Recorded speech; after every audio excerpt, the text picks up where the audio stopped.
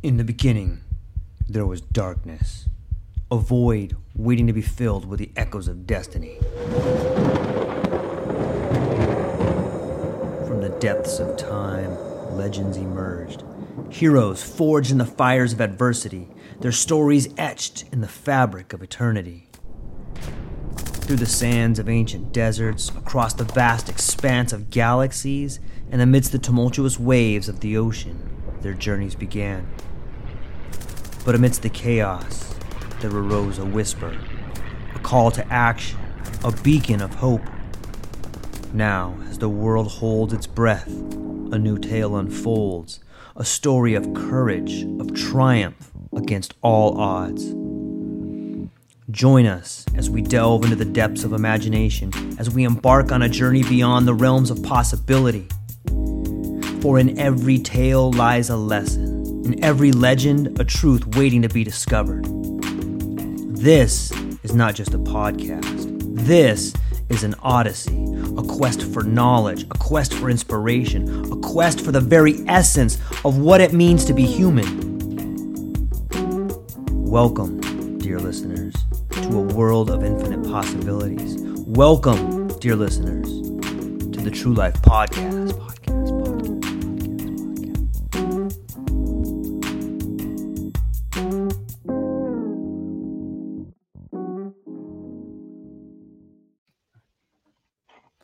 Ladies and gentlemen, welcome back to the True Life Podcast. I hope everybody's having a beautiful day. I have an incredible show for you with an incredible individual who has an incredible service / product / game changer. I would love to introduce to all of you, ladies and gentlemen. It is both an honor and a privilege to introduce to you a remarkable individual whose life and career have been a testament to dedication, innovation, and transformative leadership. Christian is not just an experienced leader, but a lifelong learner, a strategic change agent, and a development manager with a global footprint in industries ranging from edtech to fintech. His journey has seen him navigate the intricate worlds of software development, agile transformation, and international business with unwavering commitment. His impact on the people, products, and processes he engages with is nothing short of extraordinary. With his exceptional interpersonal skills, he effortlessly bridges gaps between organizations and cultivates collaborative environments that drive success. Christian's dedication and exacting standards serve as a beacon, motivating and challenging individuals to strive for excellence and deliver tangible results in the realm of corporate strategy implementations. With specialties spanning software development, organizational growth, agile methodologies, and so much more, he's a true visionary who embodies the spirit of innovation. In a world where knowledge sharing and learning are becoming increasingly pivotal, Christian's work with Equalio, the world's most innovative online video learning platform, is a testament to his commitment to making learning accessible, easy, and effective for all. His goal is clear: to empower organizations and individuals to reach new heights through the power of knowledge. Ladies and gentlemen, Christian's journey is one of inspiration, innovation, and unwavering dedication to the betterment of organizations and society as a whole. It is with great anticipation that we delve into the insights and wisdom he has to share with us today. Christian, thank you so much for being here. And thank you so much for having me. I am really, really impressed by your introduction. I think I'll steal that if you can just write it to me and send it as an email. Of course. Because this is even better than anything I can do. This is so cool. And thank you very much, because it helping other people performing better, that is one of the most important things you can do as a person, as a leader, as anything. And this is where we try to position ourselves with our video learning platform. Because to be honest, YouTube is here to stay. Videos are here to stay.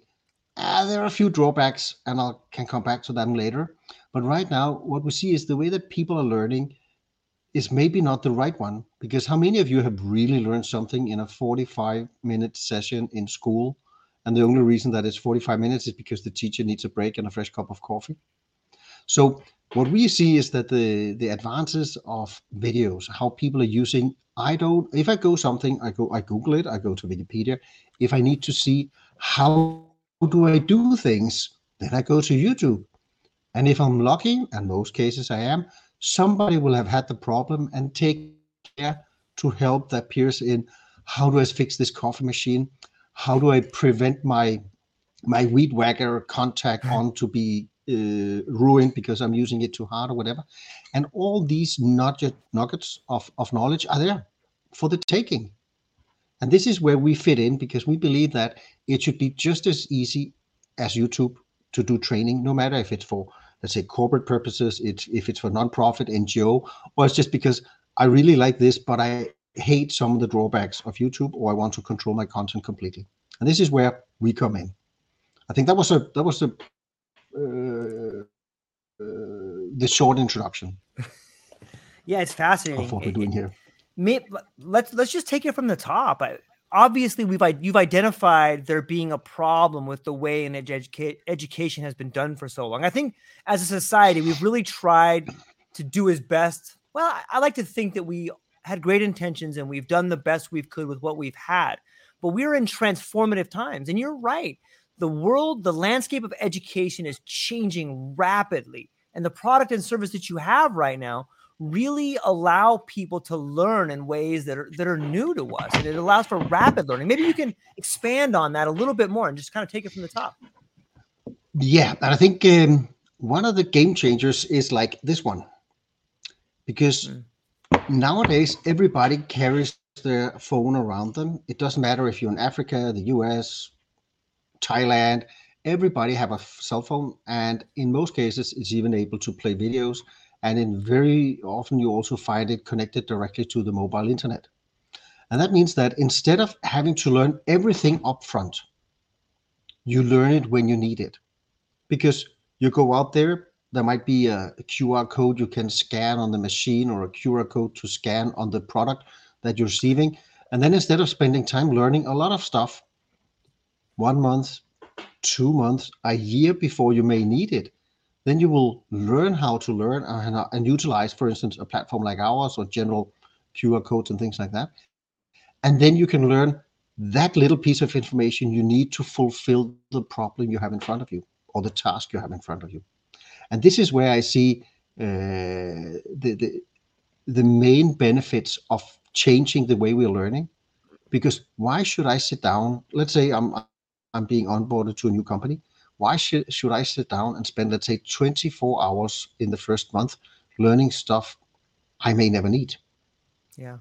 But if I learn how to find, how do I fill out my travel expenses? I'm never going to travel, so why should I spend time on that?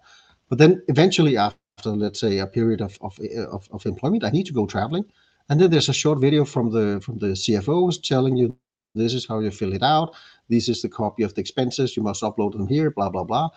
And it's so easy. And I learn it just when I need it, when I'm sitting with a spreadsheet in front of me and I have the 5 pictures of my receipts, and I just need to upload them to, the corporate Teams folder for travel expenses. And that's it. And then I learn it when I need it.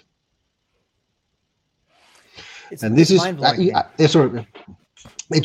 heard about the guy called? Have you heard about the guy called Ebbinghaus? No, please tell me.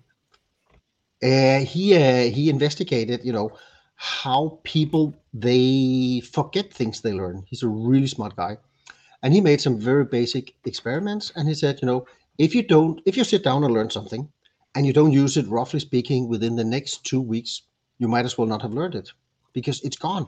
So he has a curve that is sliding very much down as a function of time. And this is where, again, the philosophy of videos, and especially micro learning videos that we are sort of promoting as the right way to do it, is so good, because you don't need the blah, blah, blah introduction. You don't need the blah, blah, blah sub introduction. We simply go in and say, you're now supposed to do a travel expense report. Here's a spreadsheet. Watch first video on the spreadsheet. Watch second video on the upload. And if you have any special things about currency because you've been to Mexico or Europe or whatever, see video number 3 on currencies. If you have any problems or questions, click the feedback button and I will do my best to help you. You see? This was like, maybe, I didn't take time, but this was like maybe 20 seconds from the CFO who tells you how to do the stuff. And then he has a short intro video, and then he has, this is how you open the spreadsheet. This is how you upload the documents. And if you have some currency stuff, put it in here. And I don't need to learn it until I'm sitting with an expense report that I need to fill out. It blows my mind in so many ways. So much of the problems, it seems to me, in large corporations is the chain of communication. It's like that game of telephone. If I tell you something and you tell someone something and they tell someone Oh yeah. something, by the time it gets down the line, it's so polluted that it might not even be the same message. And there's so much the emotional charge that comes with that. What a beautiful way to streamline it and have the person at the top say exactly what they mean. And actually, I'm happy that you mentioned telephone, because otherwise I would have done it. Because this is yeah, but it's true. It's like Yeah. it's one of the examples we use why this is so effective. Because first of all, you get the message from me. That's one thing. There are no distortions. There's no A to B, B to C, C to D, etc. And then it's completely different. I'll tell you a story about this in a few seconds. Yeah. And it also means that I'm being humanized and I'm being personalized. I am bringing myself into your daily training. This is the CFO. Yes, he might be sitting in a blue dress shirt like me, but he's actually in our application. I can send a message. I can record a video directly from my cell phone. Maybe not so interesting for the CFO, but if it's something else, a factory, well, it doesn't look like this in my factory. And I can send back a screenshot and say, hey, I'm sorry, I don't understand what this is all about. It pops into his mailbox. Hey, Christian did a feedback on your travel expense report course. And I look at it and said, oh, Christian, he's a stupid idiot. He cannot see that there's a big button say submit. Okay, I'll send it nicely to him. Christian, please check it. There should be in your spreadsheet, there should be a submit button. And then I see it and say, oh, sorry, you're right.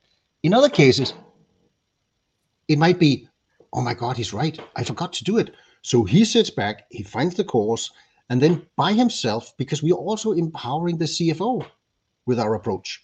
So we are empowering him to just replace video number 2 because he forgot to point to the big submit button. And then he changes the video. And he might even go so far to go on the corporate intranet and say, hey guys, I made a small update of the expense report, Christian. And then I'm pulled into the learning and knowledge dissemination inside the corporation. Hey, Christian helped me and pointed out that I should do this. So there's a new version out. So the next time you do spreadsheet or travel expense report, that's so this way you're sort of pulling people into the training and you're humanizing the CFO. He's really a person. And then suddenly, again, and then we go back, especially when you're doing like service or factory work, you have people out there on the floor, on the shop floor, on the production lines. They say, I'm scanning this course for access to this factory. I come into the factory and the layout is completely different. And then I send it back to my team lead, and my team lead, he says, yes, you're right. And the team lead, he records a video and sends it to the guy who's responsible for this and say, can you please add this to this or make sure that the people from our factory location, they're getting this version of the course because it shows our access route and this is completely different from what you show. So you can get personalized content. You can have content created by the people out there in the front line, and you have almost zero bureaucracy, zero red tape, and I'm not going to say this so loud, but zero HR and L&D people who are making things go longer. Yes, it will be better. Yes, there will be more didactic elements, but very often you just need these 30 seconds saying, when you're in this factory, the rooms are here and you need to use this lock and it's different. It doesn't go with your key card, but the code is 1, 2, 3, 4, 5. So that's it. That's really where we want to get it out there so that people are part of the learning and that you're putting it in, and you have a cycle of content creation to content distribution, basically being the upload time from your cell phone after you stop recording your video, and then a little processing and a replication, and then somebody either hits the distribute button or the update button. And that's it. And then everybody in the whole world are getting, the new version.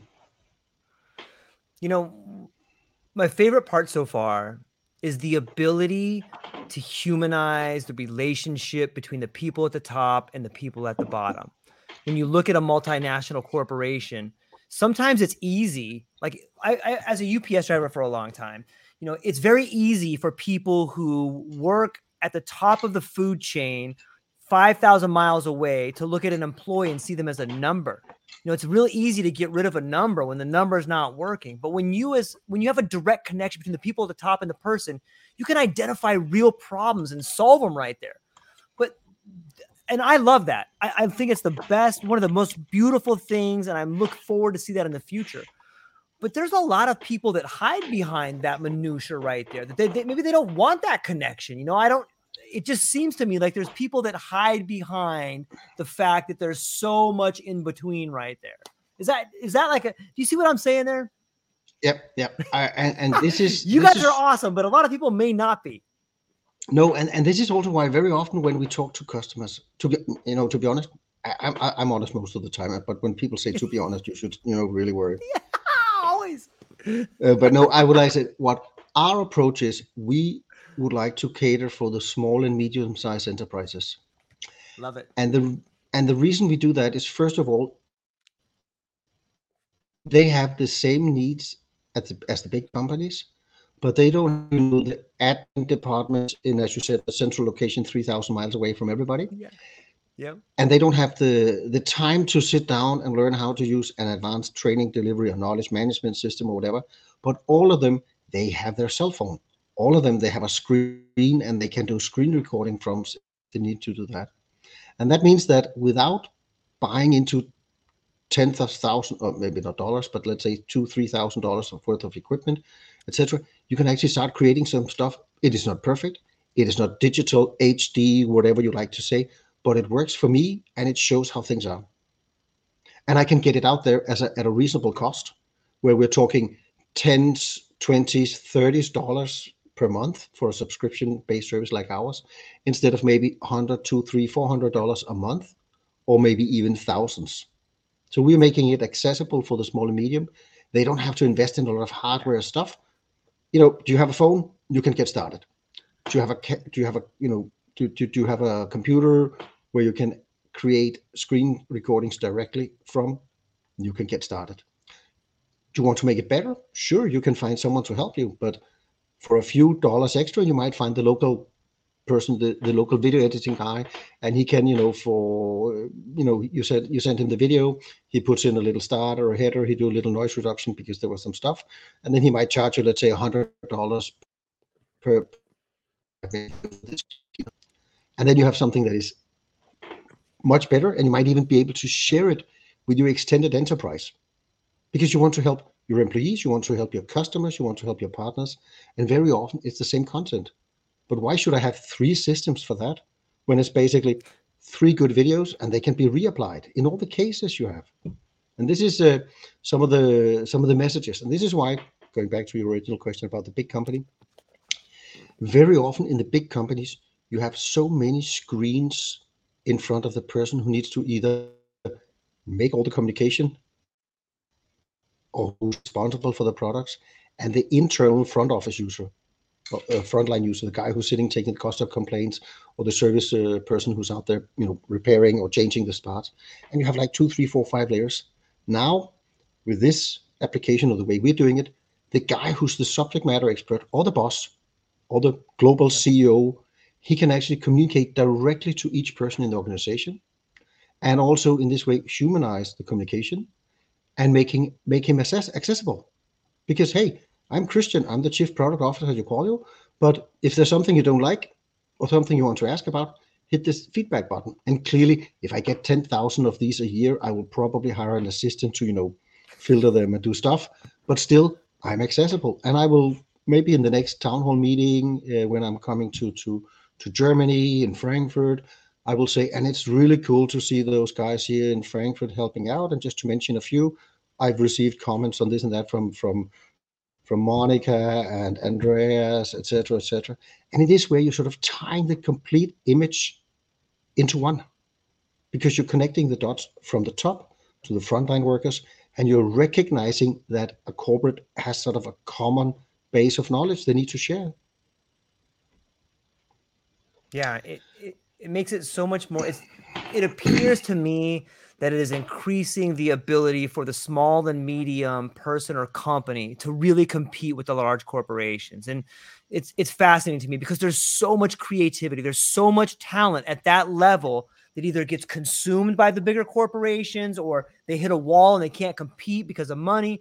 And I think this type of innovation is innovation that leads to further innovation. And it's really fun to Yes. watch and see happening. And this is what we tend to forget is that yes, we have the Fortune 500 companies and everything, and they are really pulling a lot. They're doing a lot for both their shareholders, their employees, society. They bring great products we want to buy, even if we don't need them. But that's another story. but the point is that the next thing comes from somewhere else, and especially like in a country like Denmark and also a lot in the US, there's a high number of small and medium-sized enterprises who are both employing a lot of people, who have the training need and the reskilling. One of my colleagues, John, he's a sales associate in the US. He wrote a piece a month or two ago about you're trying to build a new factory for chips manufacturing somewhere in the mid west, and there are no skilled people to build a factory. We're not even talking about the production, but they have some unemployed people there, but they don't have the right skills. So certainly for the US and also for Denmark, one of the biggest challenges in the coming years is actually taking the persons who have one skill set and then relatively cheap and fast change or add new skills to them, so they might be able to build part of a integrated circuit factory instead of being, let's say, a farmer or a factory worker. So reskilling, and this is again where we would be able to make it relatively cheap for a company to reskill or train the people coming in, simply because we're affordable and we're easy to use. You don't have to set up a big stuff. You don't have to hire an HR consultant or something else. It's like, your business. Can you work? I don't know. Actually, we use it ourselves on a farm. I'm a farmer as well, in addition to making software. And one of our suppliers, they have a weed whacker, not weed like smoking, but and it broke the first time, and I just handed it in to repair, and I got it back the next day. And then next week it was broke again. And then when I handed it in, I was waiting in the shop because I was like, I wanted to get it back on the farm so I could start, whacking the weed. Right. Yeah, sorry. It's okay to smile here, right? Yeah, of course. And then the guy from the shop, from the maintenance shop, he came in and said, "You know what, Christian? Please note that this contact it's not really a contact; it's a switch. The other places, you put it in the safety handle and the regulator, but this switch, this is a contact. You need to click, click, click." And it turns out that this company, they probably use a too soft component for turning the device on and off. And that's why it breaks. And it has broken for us twice. It's broken for some of the other customers as well. And that means that now I simply took my cell phone camera, I created a small video, and then I put it on a website. And now I'm sharing it with the people working on a farm, so that when you're using this tool, this is a soft switch. It's not a handle you need to press in like you do on the other things. This one has to be soft. And that means now I can see, did the people see it? And if it's broken and they saw it, I can say, this is not my responsibility. You will be deducted. If they haven't seen it, that's my fault because I forgot to invite them to learn how to use that properly. So in this way, you're also sort of sharing knowledge. You're making clear who has seen what, where can you expect a behavior or similar in a very easy way. And this is what the small and medium-sized companies, they need. I need to retrain people to work in the kitchen. They never worked in a kitchen before. Okay, I can pull in standard videos from the US federal authorities on how to wash your hands, how to do basic hygiene in a kitchen, etc. And in addition to this, I can create my own standard operating procedures simply by filming short videos from my phone. And this is the example I had here with the farm. I think I did 2 takes. One of them was crappy because we forgot to close the door, so we got some sound, wind noise in the background. Then we did another one, and bang, 52 seconds of instruction videos made in 5 minutes. And the cost, I had to pay my son dinner. Right. No, I had to invite him for dinner that night because he was here. So he had to, it's cheap and effective. It is cheap and effective. It's in some ways, I can see a model like this being revolutionizing education in a way. Like this idea that you got to go somewhere and get a certificate from an institution that you pay, hundreds of thousands of dollars sometimes to. Why not have lived experience and learn as you go? You may not get a cool certificate, but you can learn everything you need to know and arguably have the lived experience to go with it to truly become an expert in that field. Oh yeah, and this is also what we see some of our customers they do. I'll get back to this. Is one of our U.S. customers based in Georgia, but let me get back to that. Just there are so many things, and I really feel that we can contribute a lot to making it easier, and at the same time also making people perform better. Because when you perform better in your job, you smile a little more, and when you come back home, you've had a reasonable good day or a really good day. Whereas when when things don't work out or the customers are complaining, then you also when you come home and the kids and the wife and everything, they will also so if people there are a success, it spreads and they're happy. This is part of our sort of mission, that is to make it easy for people to absorb the knowledge when they need it, where they need it. So the telephone game, I wanted just to roll back to that one, because that's I have a real life example of that. Okay. Many years ago, maybe not so many, but maybe about 10 years ago, I was working as the development manager in a big fintech software company. And I was responsible for the code quality, how the code looked, how it was written, how it was tested, and everything. And we spent some time, communicating how you should do things, the different procedures. And then suddenly my colleague, incidentally also called Christian, he came and said, "Hey, Christian, we can see that there are some deficiencies. We have many errors in this part of the application. There are both many errors. There are many errors coming back. That's what you don't want. That's why you do automated testing. And we don't really understand it, because this team is normally the most stable one. They write the most solid code.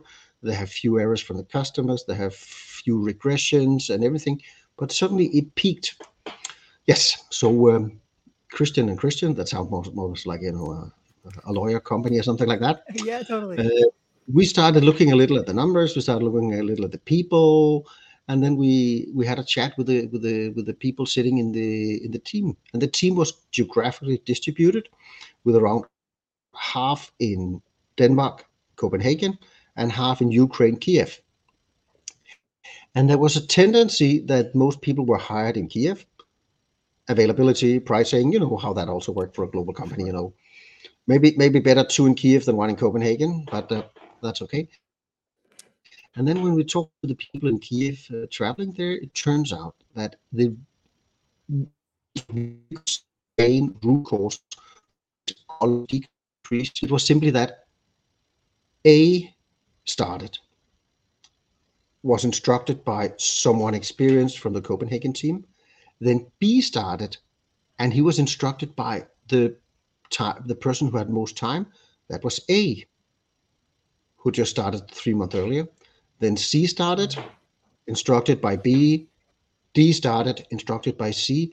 And suddenly we could see that the learning that Delta, the D guy, got was simply not correct. So they learned not from the smartest guy or the most experienced guy or the subject matter expert, but they learned from the guy who started 3 months before them. And we didn't see it with B, because that was just one person. It may have started with C, but we couldn't detect it. But with D, suddenly you had like 3 people out of 8 who were working incorrectly. And then we could see the impact on the final product that reached our customers. And this was the classic telephone game. So instead of having one of the senior person, the subject matter expert or the team lead or the most senior guy doing these recordings and sharing them with A, and then when B came, he got the same recording. He heard the same person. He heard exactly the same things. It was not him who had to listen to the guy who started before him. It was not him who had to read the PowerPoint presentation by himself from the corporate internet. No, it was actually the guy sitting in Copenhagen who's heading up this, or who's recognized as the expert in our area. And he's telling me how how should I go around the coding? How should I go around the processes? How do I need to structure my test? And it's the same stuff A, B, C, and D they would get. And at the same time, as we talked about earlier, suddenly the subject matter expert is reachable. He's a person they more or less feel connected to. They have watched him on these, let's say, 15 minutes of video as introduction, and they meet him in the stand-up meetings every day on Teams, and they now can reach out to him if there's something they don't feel about. They're comfortable because listening to a person like people are listening to me now, I look reasonable, friendly. I seem to be open toward questions, etc. So if I have a question or if there's something I don't understand, I would probably feel okay by sending it to him or asking him or sending a screenshot and saying, I'm not sure about this code. It's not covered by the stuff I learned in the 15 minutes intro videos you did. So how should this be covered? And sometimes you get a little answer, may check video number 3 in the second course, or maybe you get, yeah, that's a good point. Let me just create a 5th video to the second course instead, because this is really worth it. So he creates the 5th video, and as I said before, with the CEO or whatever, but now the subject matter expert in Copenhagen, he could write, oh, and have updated this stuff, and thank you to Dimitri in Kiev because he made me aware that it was worth putting this in as a case. And that's maybe 60 seconds, and then suddenly the whole team will learn the new way of doing it, and they can discuss it, they can feedback and everything, but it's common knowledge and it's easy to update and change. So that's a real life story. It's fascinating to me. And on some levels, it speaks to the idea of the degradation of information, but it also speaks to the idea of exact repeatability. When you can repeat something exactly, it's beautiful. But might that same thing happen in the long run? Like right now, someone can contact you and you can make changes to it because you may be the expert that has the ability to repeat exactly. But what happens when you're gone? Does this exact repeatability become a problem? It depends a little on the organization. Clearly, okay. I cannot be. That's not true because I can be replaced by Synthesia Colossian with an avatar. I can record my own avatar, and then if people want to have me saying the same, they can do that. No, what would happen, or what hopefully would happen, is that haven't you tried those products? I've seen them. I haven't tried them yet, though. I will. But they're awesome. Still with some limitations, but very interesting. And we do what they don't do, because they create the video and they can distribute it to one person. We can pull in the videos from Synthesia and Colossian and Eli, which is another of our partners, and then we can distribute them like any other training. So you have the AI generated videos from text to video, and then you add the questions and stuff, and then we can sort of monitor it. It's very easy. But they haven't found out that is a main gap in their complete story, that is that they're not able to distribute in the way we do. Going back to your question, yes, it will require that the organization says, this is part of our knowledge, and now that Christian is gone, we will put it over to Susan. So Susan will take over, and she will, as times go, she might say, oh, I create a completely new set, but she will be the owner of the channel. You might have a channel for this area, for this team, and then she will be taking them over, and clearly she will also replace my videos because now they are obsolete or they're so much out of sync that you'll just record a new one. But she does not have to ask her manager for a $1,500 budget for a short video recording and editing. She simply says, boss, is it okay that I spend 3 hours just updating with the newest stuff? We have now moved from, Visual Studio as a main development environment to Rider from JetBrains. So I think it's fine if we make the videos look a little like the new people will experience. And he will say, yeah, sure, as long as blah, blah, blah. And then you have things done in 3 hours, updated, the new version of your code editor and everything, development environment, and it's done. But it does require that people understand that when you're a subject matter expert, that part of it is to build, how to say in science, you stand on the shoulders of others. Yes. You should not reinvent the wheel. You should say, this is sort of the body of knowledge we have here in the company. It was originally created by Christian, and then was maintained by Susan, and now it's over by Marianne or whatever. But in this way, it's a common one, and there's one who's sort of overall responsible, but he can also accept, or she can also accept contribution from the front line. This Mhm. guy is sitting there and saying, oh, I just saw that you could enter this tool directly into your write environment. This is how you do it. And then he's create the video, send it to Susan, and she says, this is cool. I'll add it on as a tips and tricks or the FAQ. How can I Yeah. make blah, blah, blah. And then again, he is involved. He's involved in the learning and the progress of himself and his colleagues. And this is, again, it's a cultural mindset. Yes. And Well to put. be honest, the larger the company, the less this mindset seems to be working. Yep. Um, The there's something to be said about shared goals and shared sacrifice. And when something gets so big, the division of labor seems to be something that gets in the way of making something both qualitative, efficient, and effective. There's a gap in there somewhere when things get too big, it seems like. Let me ask you this question. In the world of ed tech and fintech, how do you see the balance between technological innovation and educational impact? I think technological innovation is part of what is making things change, clearly. And very often the impact is not so obvious in the beginning, meaning that you have a little knowledge that a few people they share and they say this might work out.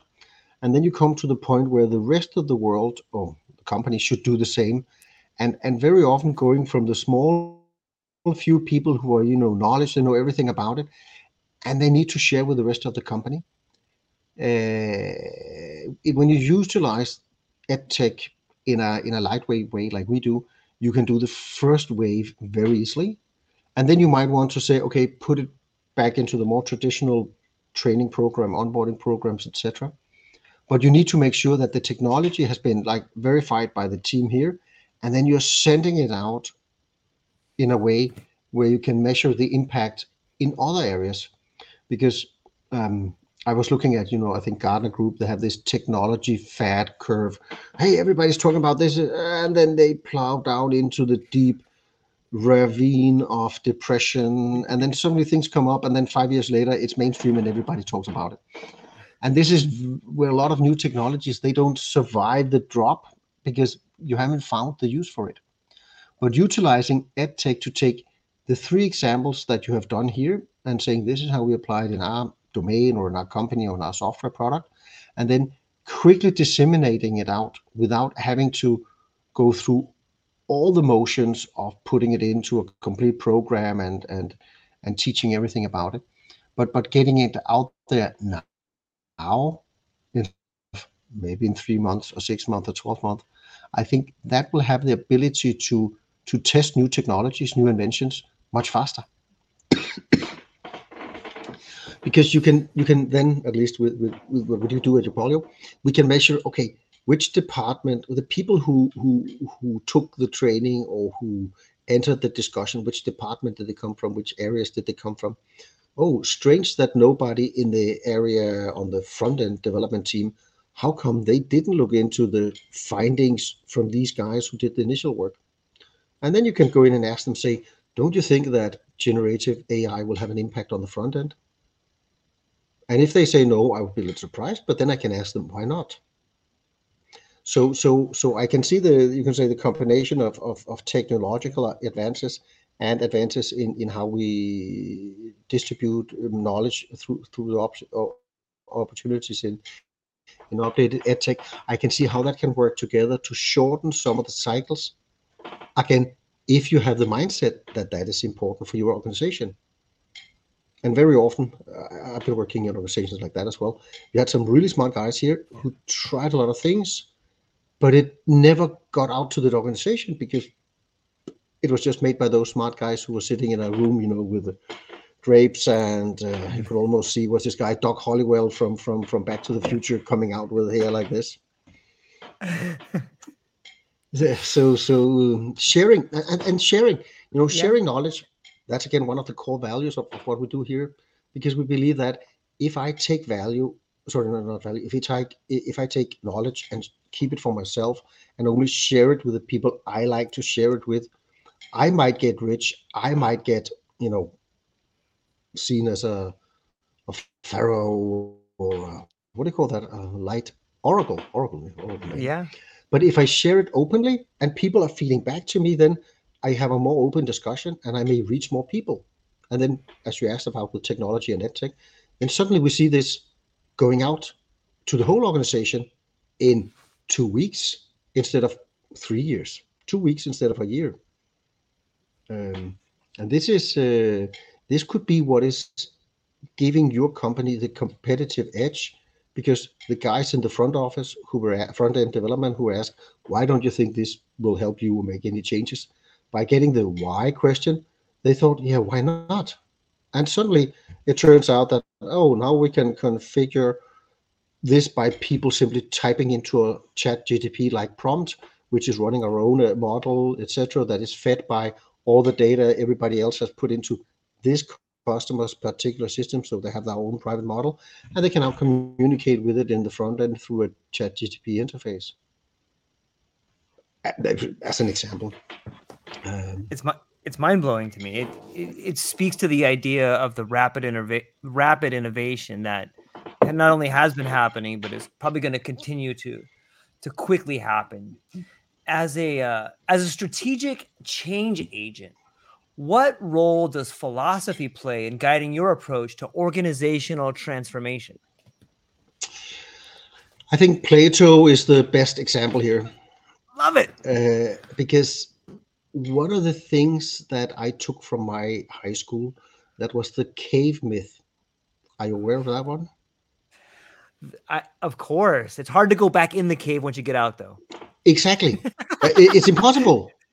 And the thing is, like, when you use this as part of the basis for what you're doing, then by enlightening them, roughly speaking, turn their head behind them instead of looking at the shadows in front of them, then you have made them bigger persons. You have transformed them. Yeah. And this is where I see philosophy impacting training.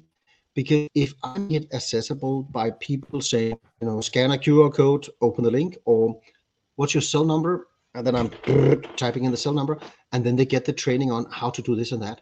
This is a way of moving them forward. So using that image, sitting in the cave, maybe not scanning a QR code with fire in the background, but still, the idea is that they're opening their eyes and they're learning in a fast way. And again, you don't sign up for anything because it's just a video. It's shown on your device, at least using a context. And it's easy to consume. And I think ease of getting the knowledge when you need it, where you need it. This is some of the elements where the philosophy of, for instance, the cave myth makes sense, because you're enlightening people not by taking them through 9 years of school from 8 to 2 p.m., having 45 minutes lesson with maybe a 30 minutes lunch break, but you're teaching them when they need it. And very often, when they need it, it also means they understand why they need it. And if you in training and learning and education, if the learner understands the why, the motivation for learning is much higher. So if you're happy just sitting, looking at the shadows in front of you, and you don't want to know, is there maybe something behind me? We cannot help you so much. Then you need, a whip or maybe a carrot or something. Something. Yeah. Yeah. But this is when people see the why. I can see it with my own kids. If there's something they want to learn, they go they Google it, they look at Wikipedia, they look at images, they might even find some videos on YouTube. And suddenly you have this young person or older person who suddenly knows everything about a certain type of dinosaurs. Yeah. And when you go into the classroom and your biology or history teacher is talking about evolution, dinosaurs, the big catastrophe 65 million years ago, etc., blah, blah, blah. You'll say, yeah, but that's not true, because this dinosaur actually managed to survive for at least 5 million years longer because it was smaller, it was not so blah, blah, blah. And the teacher said, no, that's not right. Yeah. Because the teacher didn't know. because the teacher just, had the standard curriculum, read a little about it, maybe watched the National Geographic movie where they're digging out something in Argentina or Argentine or wherever. But this young person, she actually read everything on the internet on that particular type of dinosaur. And this is also a little philosophical, because the role of the teacher is changing a lot right now, because instead of being the smartest person in the room, which used to be the case, he or she is now more going to work as a facilitator. Yeah.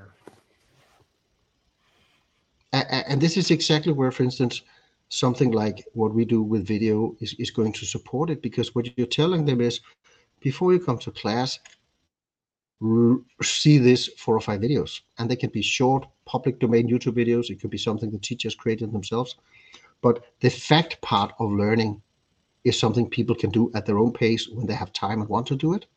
And then in the classroom, they would actually spend time looking into, what if, can you draw a landscape where the dinosaurs are roaming or something like that? What would be the challenge for what are they feeding on? Okay, you forgot to put in some mammals. How big are the mammals compared to those dinosaurs? And then suddenly you can start discussing and putting the facts into context.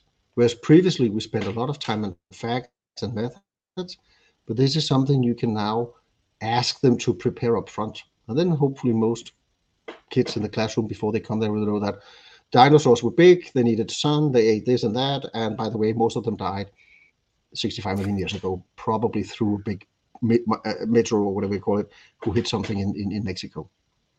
And you don't need to spend time on that, because these are facts that can be learned when you need it. And then if Bud says it, but what about the big tooth? Oh, why do we think that a chicken is a dinosaur? And then you can maybe send them a video again, or they can find it themselves and share it inside it. And this is where I think the role of the teacher is challenged a lot, because you're no longer the smartest guy, you're the facilitator. You need to ask the questions, you need to ask open-ended questions. One of our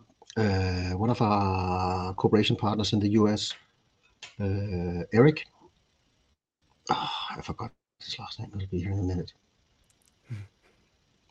Eric Francis, yeah. Well He's working on asking the right questions.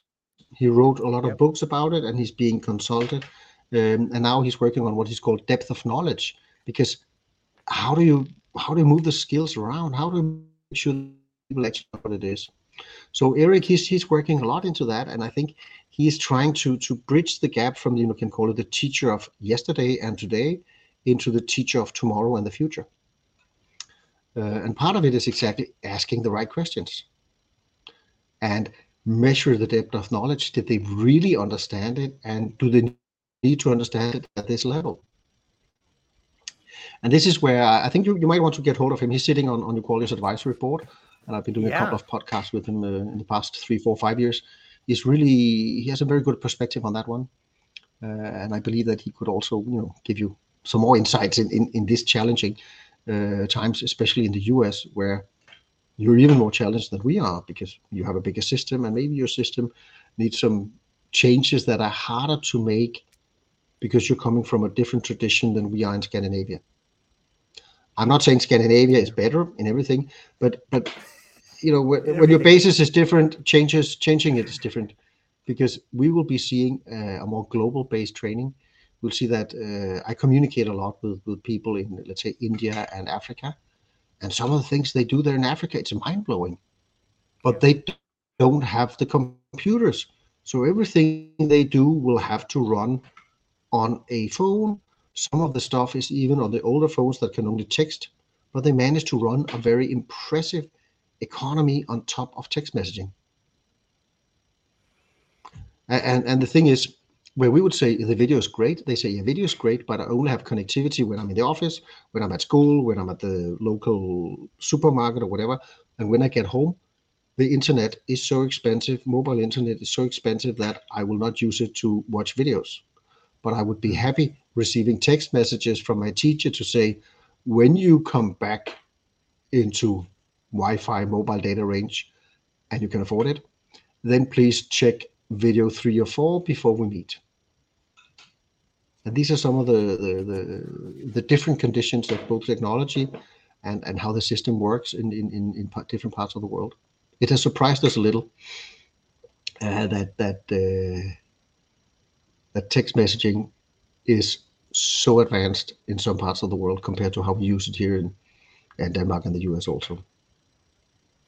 Do you think there's a difference between, the way we interpret text versus the way we interpret images versus having them both together? Do you think having them both together provides a superior form of information transfer? Yes, the short answer is yes. The long answer is, first of all, the cognitive impression of images coupled with text, coupled with subtitles, having captions on a video, even if it's an English video and you're an English native speaking or Danish native speaking, having subtitles in your own language or a language you can read just as good as you can, improves the complete sort of understanding of it, especially when you do sort of peer-to-peer training type of operations, like, watch me do this is what you're going to do next time when you're in the office or when you're at the factory. So having the combination of images, video, live video, you have someone who's commenting, preferably in a language you understand, even coupled with the subtitles in a language you can read easily, then suddenly you are being bombarded with knowledge through your eyes and your ears and your mental processing. And it should all hopefully then be stimulated by 1 or 2 quiz questions for each 1 minute video. You have 2 or 3 main points, not more than 3. The brain can handle 3 things more or less. And in this way, you're really pulling it out. But text is fine for some types, but most experiments show that when you're combining this, then the cognitive impression and the learning effect is also larger.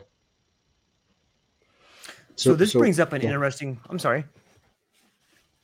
No. So that's why you need everything if you can do it, and that's why video is so ideal, and people understand it and they consume it, even if it's a bloody TikTok video or a YouTube short that I hate, but that's me. It can actually be useful.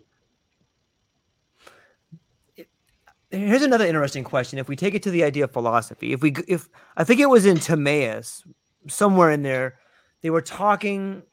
Someone goes to Thoth and they talk about the invention of writing. And they say that writing, while a great technology, will ultimately lead to man's illusion of understanding, because people will have the written word and they'll have someone's idea of it, but they won't have the lived experience of it. And if we fast forward to Marshall McLuhan's ideas in the Gutenberg Galaxy, he says that the images potentially, because we learn by watching these images, on some level, is that making our imagination atrophy? You think there's any truth to that? Yeah. It is. No, it's like it works so well because you can see if people, they see this is how it works, and especially if you see like one of our customers in the US, they're doing traffic, intelligent traffic for emergency vehicle, for schools and everything, and they actually have created a different set of videos. Some of them are to train in their software, but others are like, hey, excuse me, hey. If you have the old model, you need to upgrade the GSM module, and this is how we do it.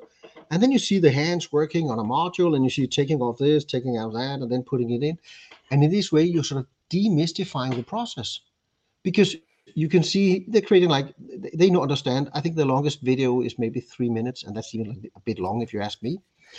But still, it means that you can sit down for 3 minutes, then you watch it, and you say, okay. He is telling me in the notes, I need a screwdriver this size. I need a piece of cloth so I can wipe it off, etc. So I have all these things. Do I feel more or less confident? Let me watch the video again. And they say, yeah, this is okay because as long as I touch something so I don't have any static electricity before I touch the ICs, I'm good to go. And then you sit down and then you try and then and then you say, okay, maybe let me just check. And then you roll the video back. And then you freeze it at, let's say, 221, which is exactly where you can see the way he's, taking the screwdriver and sort of slowly, carefully unclicking the module, and you say, oh, that was a little hard. So you go back and then you slow it down to 0.25. So it's running at a quarter of normal speed. And then you see, yeah, I can see that. And then click, bang, you did it. And that's where, it really shows off, because you can learn at your own pace. You can focus on the details that are hard for you, or you can sit down and say, okay, I've now watched this for the second time and I don't feel confident about it. And then you can take a link to the course and say, hey, Susan, can you do this for me? I have everything in place in my office. And then 10 minutes later, Susan writes back, yeah, I can probably do that tomorrow morning. Just either leave your door open or drop it at my desk before I leave at 5 p.m. today. And then you have said, okay, cool, Susan will do it. Maybe you write back and say, hey, if it's okay, can we do it together? And then you have both the video that did show you how to do it, but didn't make you feel confident about it. And now Susan has said she will actually help you. Yeah. And maybe it turns out that Susan has done this a number of times, so she didn't even need the video. Or maybe she said, yeah, I see the video. Yeah, I know. Yeah, they tend to be a little more, it is plastic, yes, and it is something you need to click, but from experience, just click a little harder than you thought should be necessary. And then you have Susan probably has a kid that can do it. Yeah, that as well. But yeah, but that's why. That's why she wanted it before 5 p.m. because then she could take it back and have her kid do it. That's actually. Sorry, yeah. No. That we actually we are working together with the Manufacturing Academy of Denmark, MADE. And they're like an organization partly sponsored by the industry and partly by the government. And they're trying to say, okay, how can we make learning more effective in the industry? And they used our platform to train some operators. No, that's not true. They made a comparative study where they used our platform, AR, VR, all these technologies to say, okay, how can I train a guy on the factory floor coming in with no knowledge on how to start this production line? There are like 22 steps they need to go through before they can hit the big button and the machine starts to work. We came out number one because we were the easiest. People knew how to use video. It was easier than papers, and all the other stuff didn't work out. But the interesting part was that they're working together with something that called DAMRC. I don't know how to pronounce that correctly in English, but it's the Danish Advanced Manufacturing Research Center. I think that's actually the English name, but I don't know how to pronounce the abbreviation in English. DAMRC. So they said, okay, Christian, can we get a free platform for our training? Because we're trying to teach the companies how to use this VR glasses and all that stuff. And it's really hard, how to unpack them, how to maintain them, how to charge them in and all that stuff. And said, yeah, that's fine. Do this. The only thing is we give it to you for free because we would like you to have a testimonial and stuff like that. And then my CEO she made an interview with DAMRC the other week. And they were like, yeah, it works really well. And the funny thing is we have used it for a lot of other things, your platform, because it's so easy. And people, they understand video. And we said, yeah, that's what we told you. But, anything you want to share in particular? Yeah. In the Danish industry, we have a lack of a so-called TAP engineer.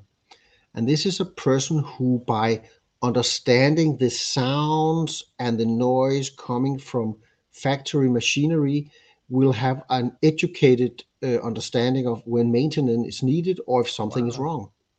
So it's basically like, you listen to this type of acoustic, this is the normal. If it sounds like this, you should schedule maintenance. If it sounds like this, turn it off and get someone to look at it immediately, roughly speaking. And he told us that they created those videos and then they managed to train a 16-year-old person simply by using the videos on how to work as a tap engineer. And that is mind-blowing because you take something that is a little complex, but you boil it into these short videos, which is another point he made, is that changing that training format from pictures and documents and PDF files into videos, force them to rethink what it is they're trying to teach the learners. Because now suddenly you see it with a camera that is more or less like, it's more or less following your eyes. So you have a much more realistic perspective in some of the training when you use video. But going back to the tab, they managed to teach a 16-year-old how to do an evaluation of the machine according to the tab strategies. It's And interesting. then, yeah, and then we can really reschool, retrain, because you will do lifelong learning. I will not be pensioned until I'm 70. I can see some of the, at least in Denmark and most part of the Western Europe, the life expectation is going up a few months every year. And that means that my career, I've been in business, I've been in jobs for about 30 years. I have another 15, 20 years left. So somewhere between 40 and 50 years, that will more range for most people be 50 to 60 years maybe, where they're working. And that means the likelihood of you to change your career along the way is much higher. Yep. So we need to be able to reach people and do lifelong education. And this is where some of the elements that Dharma RC has documented, it's easy if you can break it down into the simple elements and only teach people the elements, because they already have learned how to be on a shop floor. They already know how to use screwdrivers and stuff like that. Or they have already worked in catering. So it's a really easy transition into service jobs in a coffee shop, or to be assisting in a kitchen in a restaurant instead of being in the canteen. So in this way, it would really support the long-term welfare of our economy, that we're able to retrain people, both sort of within the area, within related area, but also completely different areas, without having to throw a lot of money, time, and effort after it. And this is where we see our mission, that is to help supporting that. I think it would help a lot with mental wellness too, because so many people feel stuck in their job and they can't get out. What a great way for people to say, you know what, I can leave here, I'm not happy, and just learn this new skill. And with this particular service as a software, I can do it relatively quickly, and you can kind of have a rebirth in your life. Yeah. And if you know something that you feel will have value to other people, you can put it on YouTube. That's clearly one option. But you can also say, I'll sign up for the basic Uqualio subscription. And we have simply decided, if you put your content out for free, you're not charged. We're only charging for the people you're inviting. So that means if you create, how to do this, how to do that, and you put it out for free on our platform as a public training course, we don't charge you, because we would like to help the SDG from the UN number 4 about education, quality education. And if people want to watch your public videos, you probably do something that is okay, good. So we have decided that when you publish like that, it's for free, supporting the lifelong learning and quality education goal. And that's we've seen that in many places. My wife and CEO, that's she's the boss both in life and at home. Of course. She went to a conference in Dubai, and they were talking about what to do, how to solve the biggest problems, etc. And it turned out, as one of the guys from Argentina, he said, you know what, the problem is, you don't get it. You're from Scandinavia, and you don't get that the problem is not water, it's not food, it's education. It's how to teach people to fish. If you take the Bible reference, right. I can give you a fish and you'll survive for tomorrow or the day after, but if I teach you how to fish, you will probably survive the rest of your life. And this is where we see our mission to support that in a way, if people are interested. At the same time, we want to make money. So if you invite people, you will be charged. Don't worry. But so we're not sort of philanthropic completely, but we need to make it attractive to share knowledge, quality knowledge. Yeah, that's the best way in which we all live a better life, is when everyone's getting better. And like you said earlier in the conversation, you had mentioned one of the problems that we have, not only in corporations, but in families or in trying to get ahead, we try to hoard this knowledge, this secret, even with patents or with like all this information. Like it just stops innovation in its tracks. Yeah. Agreed. And that's also why you see some of the crowd surfing initiatives. Yeah. They actually end up with, oh, this is a really bad idea. And why is it a bad idea? Because you cannot get 5 people on what's it called, the funder thing where you can test our thing. You can't even get Kickstarter. Yeah. You can't even get 5 people in the whole world support it. It's probably not where you should put your energy. And then you create something else, and in 20 minutes you have the first 20. The next day when you wake up, your mailbox is flooded by notification from Kickstarter, and you say, this is a really good idea. Maybe I should invest a little more time and money into it. Yeah. And we were in Silicon Valley about 5 years ago, almost to the date actually. And one of the big problems there, mentioned by some of the founders and co-founders we met, was there is too much money out there at the moment, meaning that bad ideas, they live longer than they should. This is not the case now in the VC area. There are less money, but at that point in time, it was relatively easy to get money. And if you're a small operation, $1 million can, really fund you for a long time. And you do the MVP, you test out for a few customers, but at the end of the day, you forget there's actually not a market for your product out there. You were just lucky to find a technology advocate who thought it was cool to try out and who didn't care too much about it, and you gave it to him for free anyway. So by using, you can call it, the dissemination of ideas in a free forum, and understanding that sharing is actually receiving in the long run, but it's the long game. It's not the short term. And this is where you see, I've seen this also in corporate cultures, where there's a tendency that knowledge is being kept close to the people who have it, and they're only sharing on request or when it makes them look good at the top management meetings. So his KPI is fulfilled, but the company's future is potentially deteriorating, because we don't say, this is actually a good idea, or you think this is cool, but we tested that 5 years ago and it didn't matter. Here you have the notes and the projects and everything when we tried it 5 years ago. Maybe you're right, this is the time now. And then suddenly you are putting one and one together and either getting 0 because this still doesn't fly, or hey, now it flies and let's try it out with some of our progressive customers. But when he's keeping this close to the chest, and I'm sorry to say he, because there's a tendency, first of all, that many of the people, they're male, and secondly, males, they are more, this is my idea, whereas females are more sharing and involving for the organization as such. So there are also some gender issues to discuss in different areas. And this is where, again, going back to the example of why we make this available and why we believe in trading. We talked to a guy called Percy Barnevik some years ago. You may know him, at least by name, but he he's very old now, but he used to be the CEO of some major industrial companies here in Europe. And after stopping that, he started doing philanthropy and education. And they have a simple rule. 1, they only give money to women. 2, they give it in so small proportion and right when they need it to, for instance, buy a sewing machine, buy a new oven or something else, so that the woman can get the stuff, put it into the house before her husband comes back, takes the money and drink them up.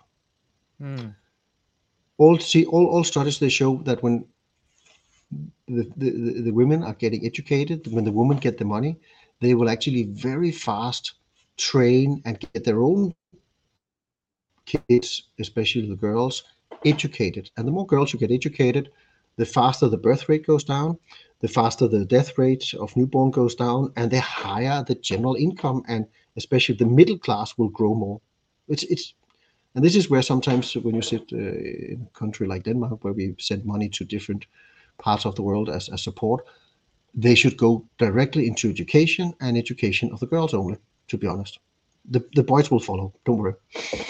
But we need to get that change.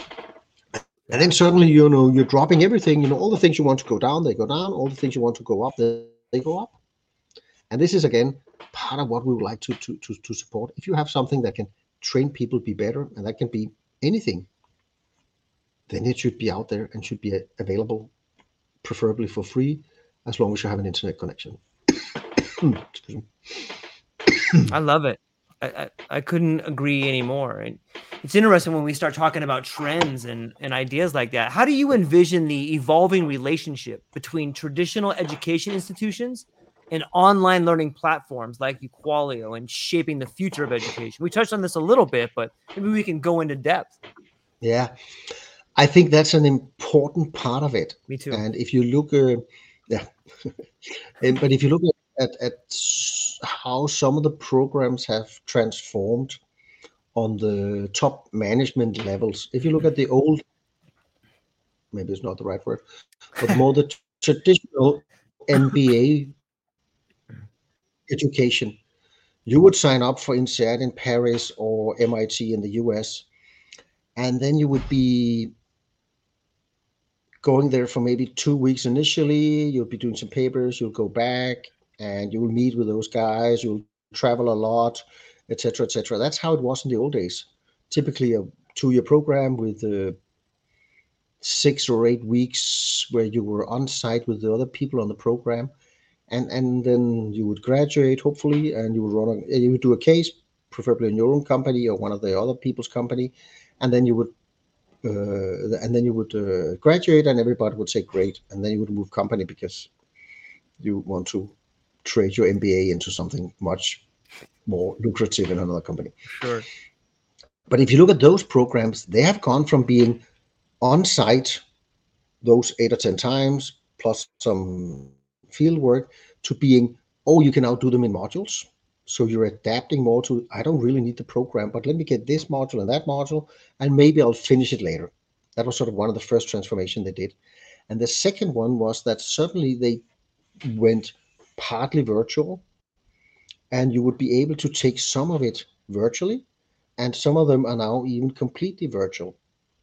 And that means that suddenly you're opening up to a range where it's not just paying them, let's say, the tuition fee of $100,000, but I also have to factor in that Christian will be away and traveling for 8 weeks every year for 2 years, and he's not going to the cheapest destination, and he's not staying at the cheapest hotels and all that stuff.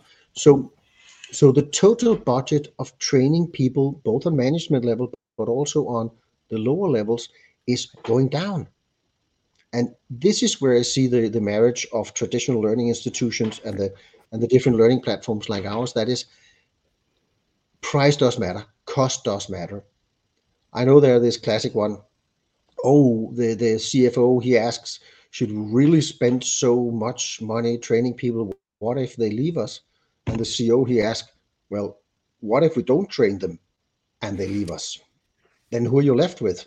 Yeah, you know. So, and this is where I see that the institutions and platforms like ours, or multiple platforms, and this is maybe one of the challenges, because the people in the university industry, or whatever you call it, they tend to be a little classic, and they would have to have one solution that fits everything. And then we're back to why we don't talk to big companies if we can avoid it, because they put in the purchasing department, the universities, they ask all the professors, and then suddenly you get an RFP that is so long that if I printed it, you wouldn't even be able to see it on the wall behind me. I'm not joking. We get these RFPs and they're like 400 questions, and we're saying, okay, what are you asking? Is this like a rocket science software you're looking for? Or is this just something that can give all your people access to some learning inside the organization, or with your extended enterprise, pulling in your partners and all that stuff? Why don't you try our platform for $20 a month? And if you don't like it, it's fine. If it works for you, it's even better. And if it didn't work, you at least know how it should look like, because these are then certainly the minimum requirements in a much more flexible way. And to be honest, a consultant who will put together an RFP like that, he doesn't do it for less than $5,000. Well, for $5,000, you can run our platform for 250 months at the minimum level, of course, but still. And this is, they're pulling in so many things, and this is where the universities, they're really challenging, because they would like to have like one thing that can do everything for them, but they don't understand that in some cases, let's say the online training for different areas, it would make more sense to have sort of a low cost, high impact solution like ours. And in other cases, yes, they need to have something that can schedule 3,000 students and put in teachers and rooms and everything. But if you want one thing that fits all, you will very often spend a lot of time finding it, and it will never fit all your needs. Right. And then we're back to, software as a service at a reasonable price. Try it out. Our prices are set so you can run them on your expense credit card without being noticed. I'm not supposed to say that, but That's funny. because then you circumvent the central IT and the spend and all that stuff. Right. But it actually means that you can try it out, and if it works really well, you can go back to purchasing and say, you know what, I really want this, and the reason I want it is this and that, and what would it take to put it into the infrastructure? And yes, then we need to develop some to deliver some ISO documentation on doing things correctly, blah blah blah, to follow their IT security and CSIO and all that stuff. But they have something that works now. Yep. This is really where I see a challenge for the learning institution is that they they're very used to do things one way, and they do not ride the same day as they saddle. That's a great one. So we talked to one of our there was this EdTech conference in Denmark in the beginning of September, and in the break I talked to one of our guys there from a different vendor. We're not competitors, so we keep in touch and talk. And then I mentioned he one of his colleagues said, so who are you targeting? And I said small and medium, because either they need it, and if they need it, they either like it or they don't like it. And if they like it, they buy it. If not, they tell us they don't like it, and I don't need to spend more time on that, because it's a yes or no. It's the CEO or it's the COO or head of service or something, head of sales, and he can take the decision, and that's it. Whereas when you enter a big company, you have purchasing, you have the validity of everything, and at the end of the day, oh, I forgot we used all the budget, or no, oh, by the way, all the hours we spend now is to put you into the qualification for the projects for the budget 2025. I'm sorry, but we're in 2023. Yes, but the queue of projects is filled so much out now. We need to qualify now for 2025. And then you have spent like a few hours, maybe 10 hours, reading through this, having 2 or 3 meetings. But going back to the conference where I met the other company, they said, yeah, we know that. So the next time this big pharmaceutical Danish company, they call them, they say, thank you very much for your interest. Point 1, we will do the first meeting at our location. And secondly, we would like one of your VPs to participate, or at least confirm that this is an active investigation that may result in a purchase within the next 6 months. Otherwise, we're not talking to him. Because they had the same experience like us. Oh, everything is fine. And then suddenly, oh, but he didn't like it. Okay. Did you have the okay before you started this? No, but he said this and that. Okay. Next time we meet at our place, and I need a VP to confirm or be present. We haven't done that yet, but I think basically that's the same we do, because we have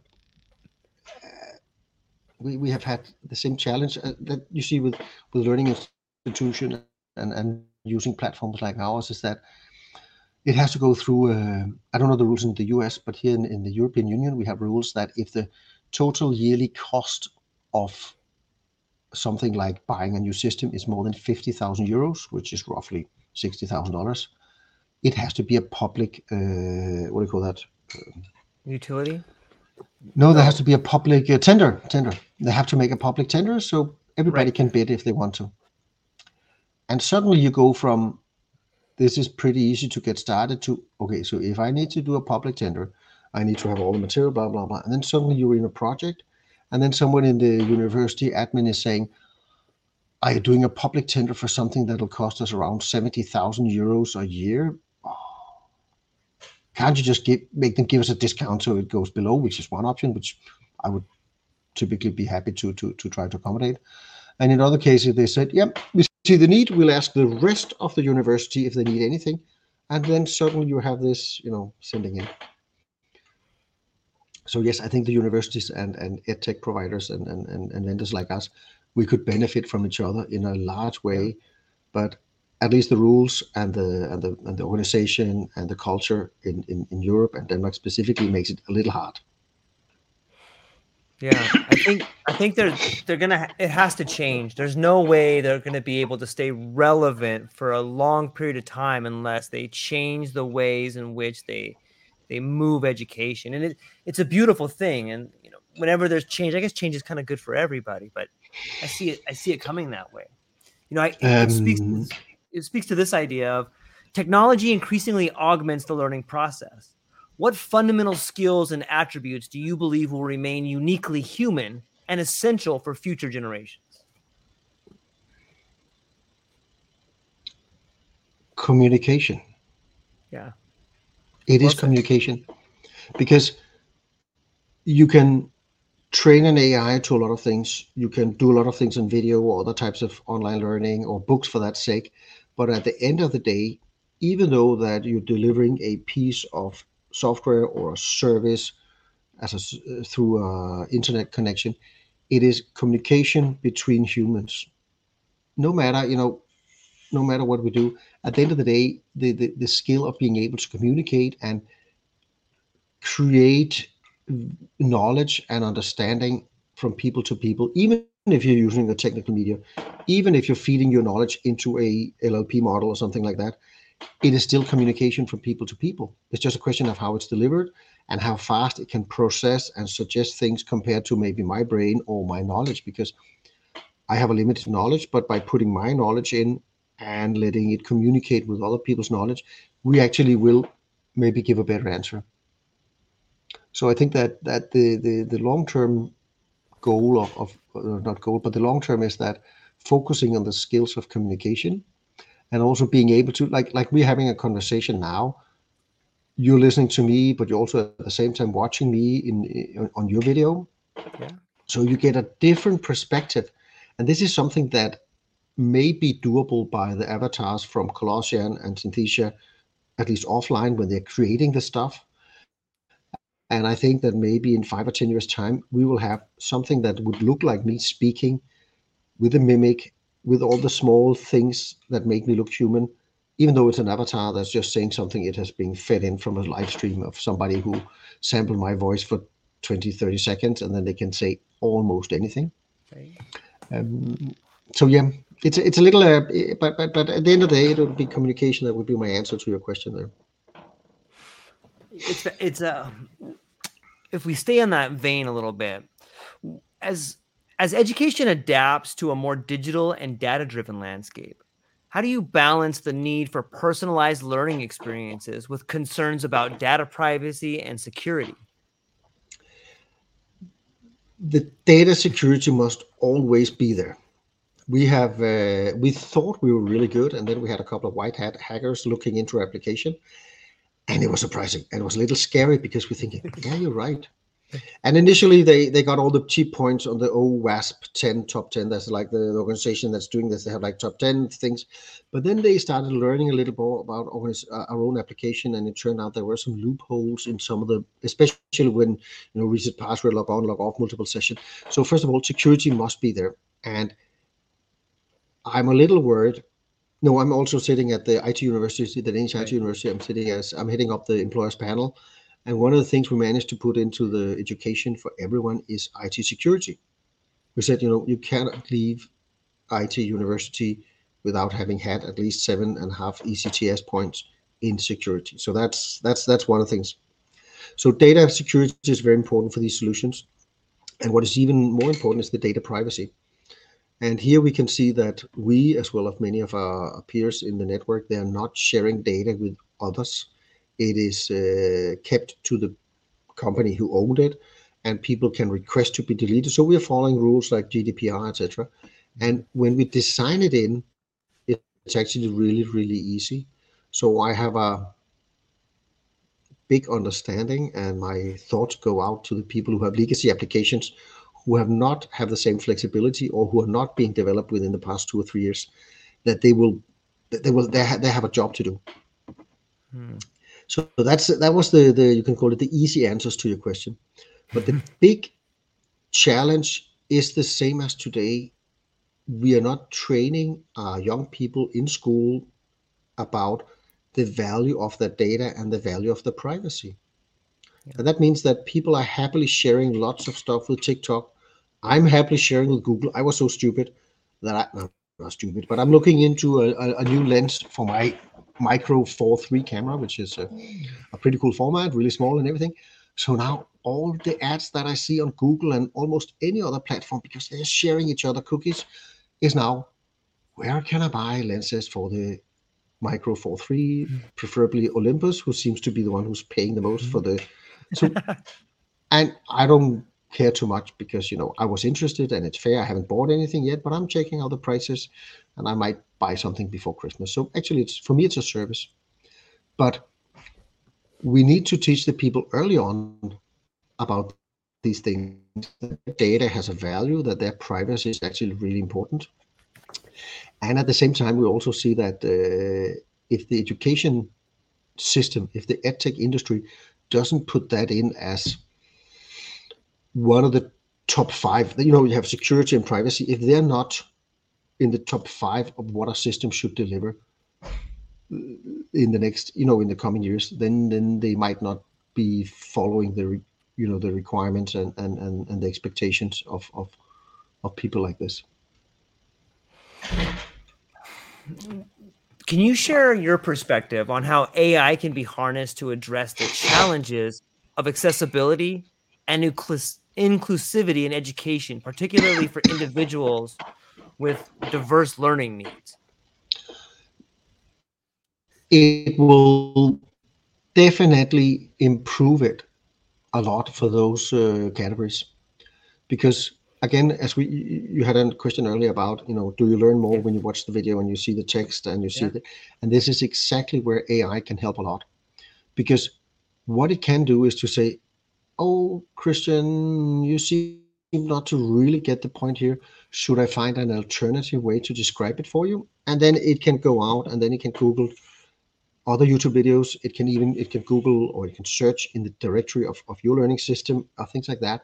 Or it can find out, okay, Christian, I could see from the way you interacted with the current 2 or 3 or 5 courses you've done on our platform, you tend to like reading more than you like to do this. So let me come with these links on, let's say, Wikipedia or from some other sources that have high quality, and then present that to the learner who might have some challenges in watching long videos or short videos or TikTok type of education, because I'm not a TikTok person. Maybe I'd like to sit down and read because that's how my brain works.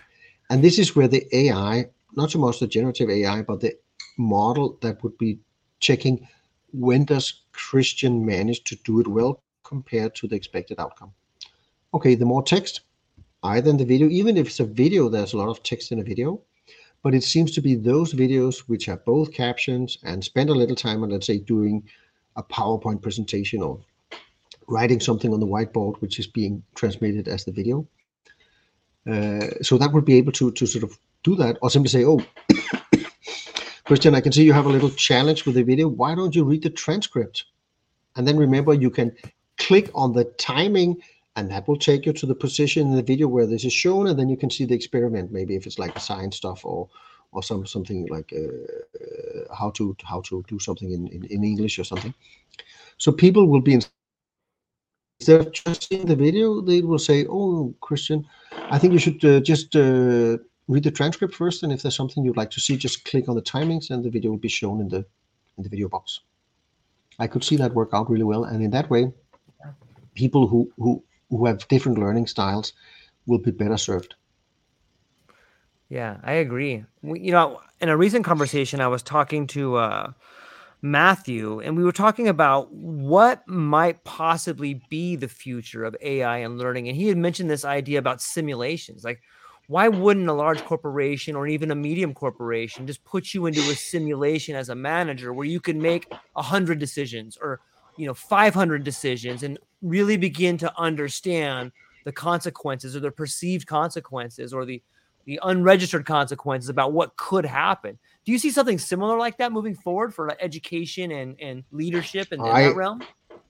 Yes, I definitely follow what Matthew said there, because simulations are a great way to test your knowledge. That's one thing. Yeah. But it's also, if you can put in, let's just call it, specific scenarios from your own business, your own company, your own markets, you would be able to try out and see what would happen, assuming that these simulations have these parameters and they seem reasonable.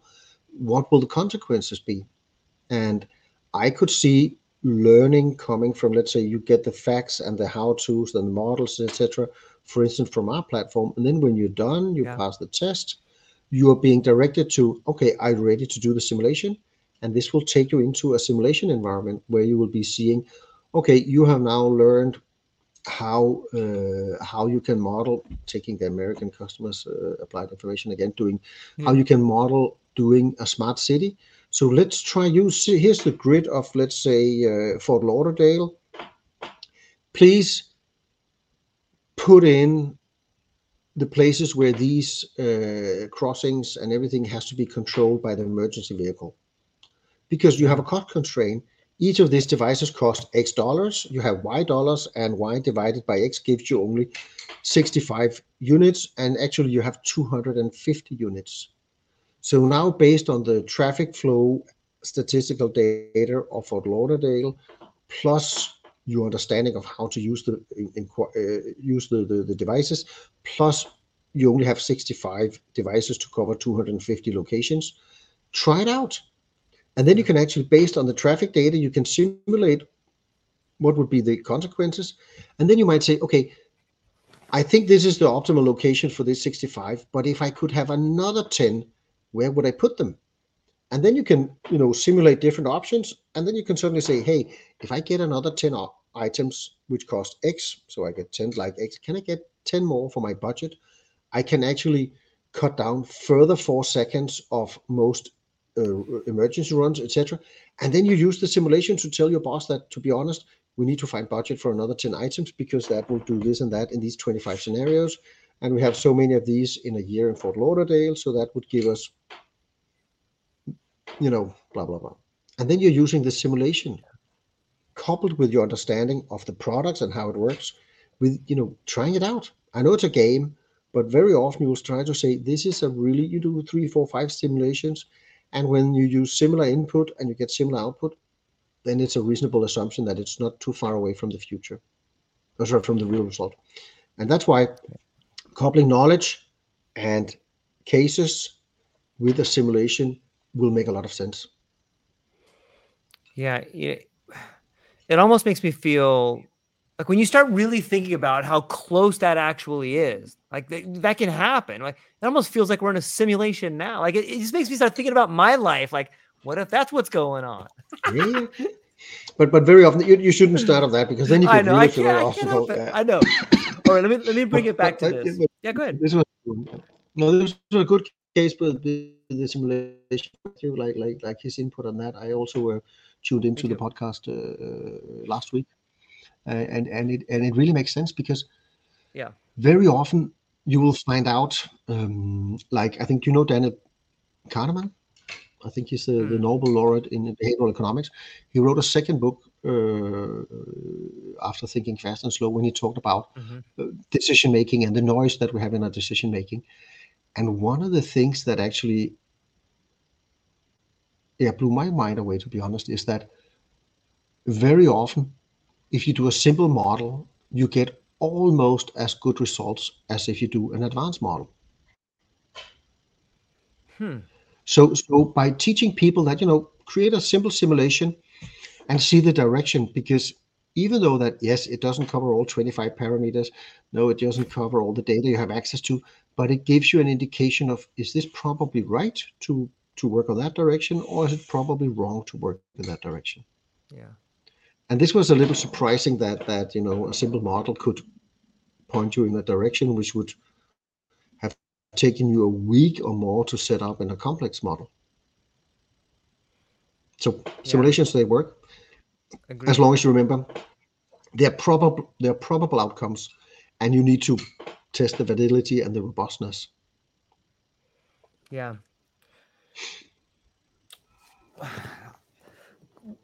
Considering the rapid advancements in AI, what responsibilities do educators, institution, and technology companies have in preparing individuals for a future where AI is an integral part of everyday life? It is to teach them that the AI is currently not intelligent, but it is Mhm. so much faster in analyzing data and seeing patterns and creating internal rules by the building neural mechanisms so that very often they come up with something that is a good answer, but you need Mm-hmm. to check if it's the answer you need. And this is, but this is Yep. where the But this is where I was sitting at the technical university, no, sorry, IT University of Denmark, not the technical, but the IT University. And we were discussing this on the last meeting because we need to understand both as the industry and also the educators, how does AI impact some of the work we do? And I know that most people only know AI since ChatGPT from November last year, but there has been a very active and working AI called Copilot, which you could use as a software developer. And that has been around for a longer period of time. And now we have some valid data from different surveys and analysis. And what it shows is that if you have a reasonably good developer plus the code pilot, you create stuff that is better. Not surprising. But where it might surprise people is if you have a mediocre or software developer or a bad software developer and you put in the copilot, you get something that is roughly on the level of what the copilot will do, but the code is maybe not the best. So just having the ability to ask an AI doesn't mean that the answer is useful or right. And this is where we as both industry, uh, universities, primary schools, and everything, we need to say this is a tool, and the tool is good, and it comes up with amazing answers.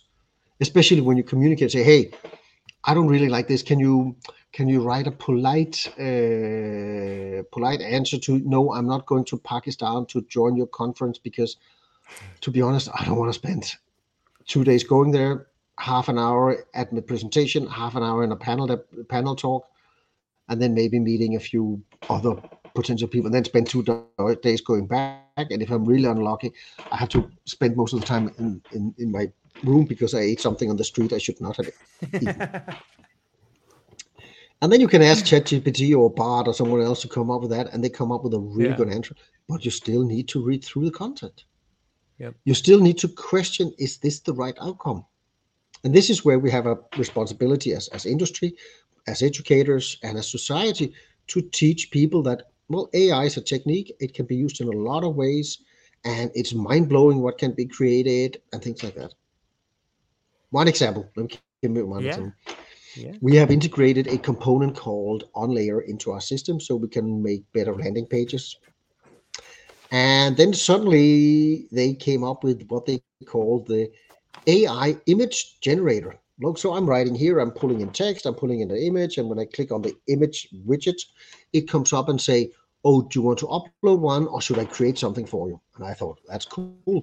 So I put in some keywords that would probably give me an image towards, the swimsuit international yearly, and it generated images that looked similar to that. Nice. Yes, but what is even nicer is that then I tried the same 2 months later. We're still using this component. Our customers are starting building the landing pages using this as the sort of the editor for the page. And then I pulled in the image, and then I wrote the same keywords that I did 3 months ago for getting something swimsuit international edition type of pictures. And then after a few seconds, it came back and said, "Sorry, I cannot generate an image based on that input. Can you please enhance it?" So they had somehow in that period built in some filtering to say, we're not going to generate pictures of lightly dressed women, of course, in swimsuits or less. Mm. So they had taken their responsibility in earnest and said, yes, we know what people will write stuff like that, and we will make sure that, the filter before we send it to the AI image generator, we're not generating stuff like that. And this is an example. There are probably many more examples, but that's one we have seen where, the supplier using AI to generate image has taken a responsibility and say, these are keywords that we will not allow our engine to process. And this is the level of responsibility we should see others do as well, and which we as consumers, both business and consumers, should expect them to do without us having to ask them for it. Is that a slippery slope though? Is that all of a sudden giving the power to the people to, maybe leave things out that some people may want to see? Like who decides the greater good there? Yeah, I don't have the answer to that, because I unfortunately I kind of no, but unfortunately I tend to see the same. Right now here in Denmark we have a law change in progress that will make it illegal to burn the Bible. Right now, it's okay. You can burn any book you like as long as it's your own and you're not putting people in danger. That's sort of the Danish approach. right. But now, because we had some challenges with the Danish ultra right-wing politician who has burned the Quran a couple of times, we are now talking about making it illegal to burn the Bible and things. And to be honest, I don't understand why he does it, but if that's what makes him happy, and Yeah. he doesn't put any people on fire or throw the burning Right. book about after someone else, yeah, that's his doing. And please do it a place where there's no television camera or live streaming. That would be Right. great. Um, Agreed. but I see the slope as well, as you mentioned, because if we cannot burn these types of books, maybe there are some other things we cannot talk about either. Like, Yeah. and then I could mention a list of things, but I got it. so I got it. Don't so worry. I got them yeah, all. yeah, exactly. And I said a word this morning to my son, and he thought, "Dad, did you just say the word?" And I said, "No, I didn't." "Yes, you did." So I was like, it was like, I'm an old person, so I learned Me to say too. things, and it comes out naturally, and I know it's not right, and I have really changed a lot, and I'm still changing, but once in a while, it just comes from the back of your head.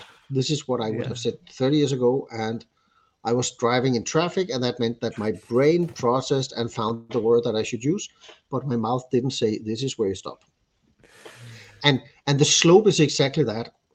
Yeah. Um, and I think we're doing a lot of things that are correct by addressing these items, but we also have the risk of saying, okay, so you will now not see these results in your search because somebody have decided that they don't like it, or somebody have said it might be. And remember, please note the word might. It might be offensive to this category of people. Um, we had an experience, and this was actually that was a really interesting one, because we had a website for the company hosted on a platform. I will not mention the name. I can do that maybe. And we had a colleague or a partner in Kiev, and she said, "Yes, I was trying to show your platform and what it does to someone who might be a potential customer of it, but the website was not there." "What are you talking about? The website is up and running. I can see it and everything." "No, I cannot see it." And then she sent me a screenshot, and I could see that was definitely looking like our website was not up. And then fortunately she had time a little later in the day, so we did a team meeting, and I said, "Come on, show me what is happening." And she went to uqualio.com and blank screen 404.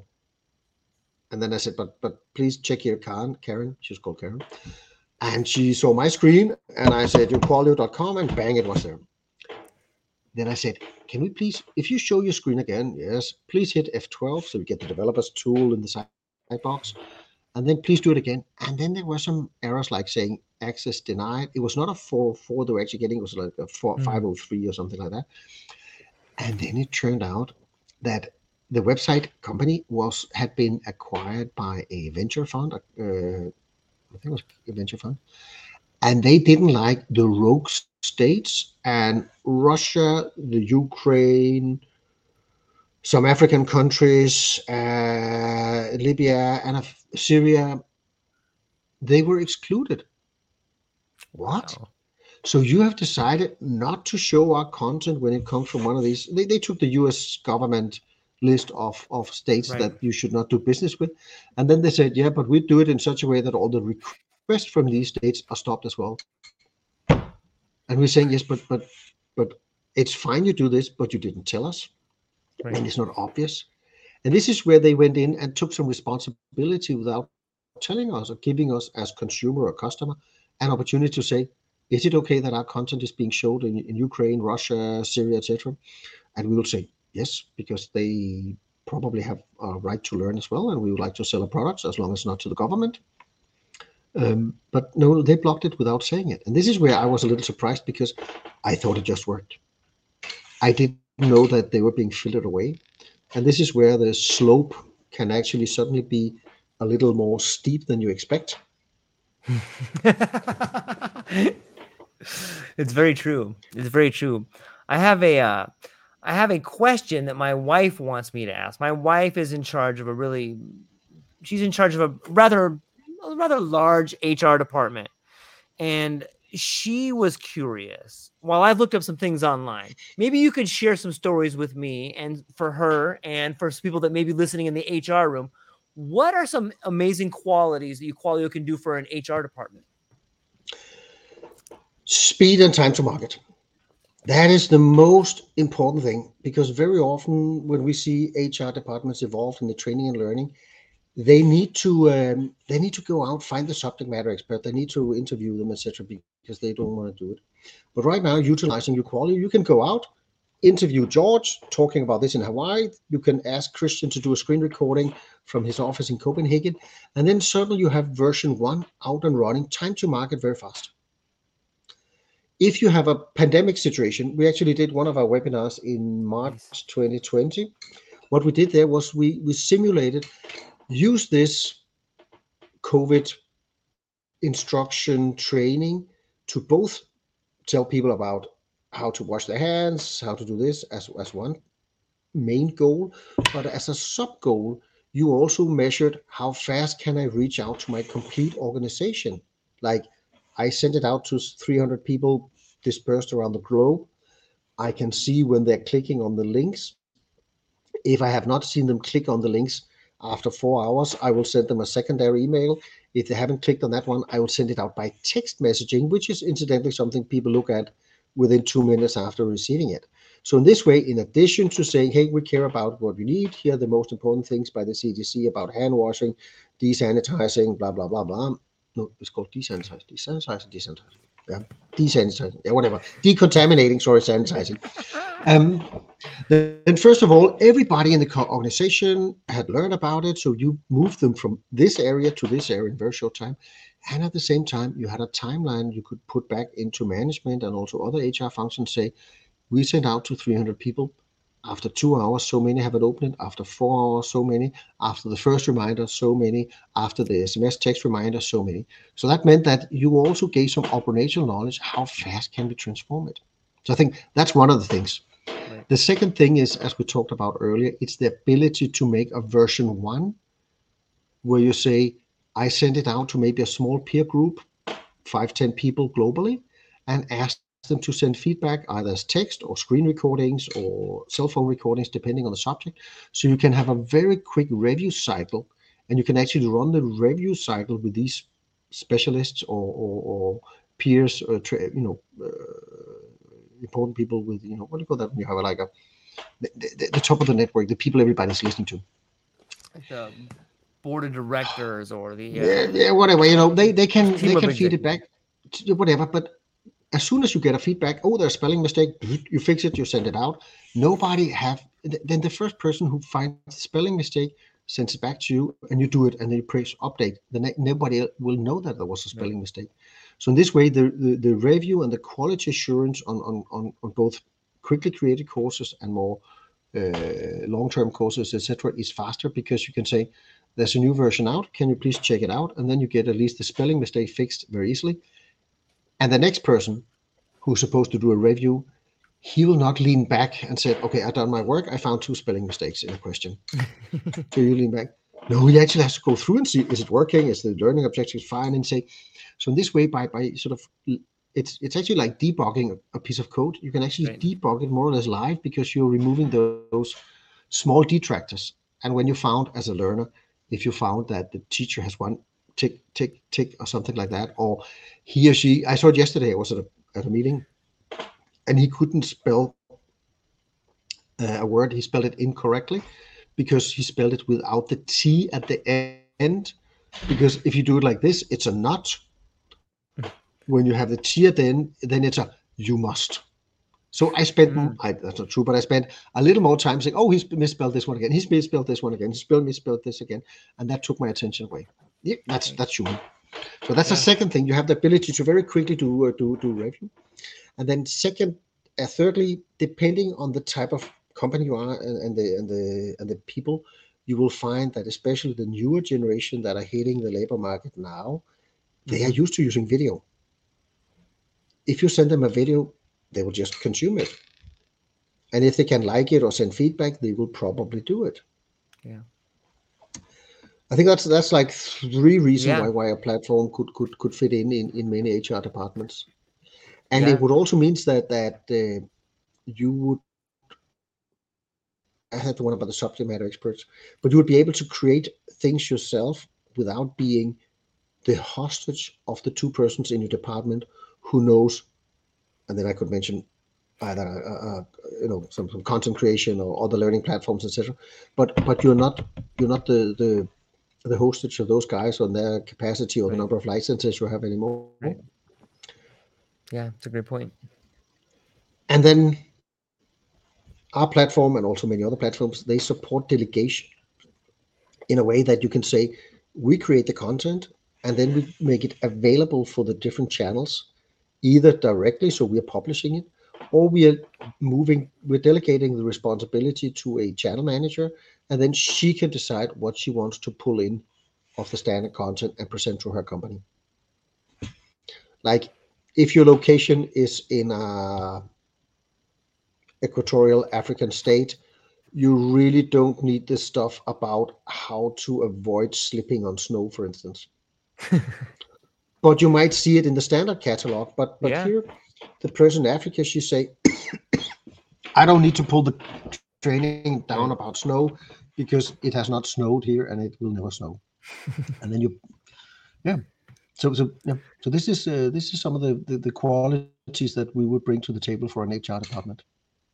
Is there, for being around and setting up the system, has there been anybody that used you that like kind of surprised you? Is there one that like jumps out at you that like, well, I never thought someone would use it for that? Like something unique that kind of stands out that grabs your eye?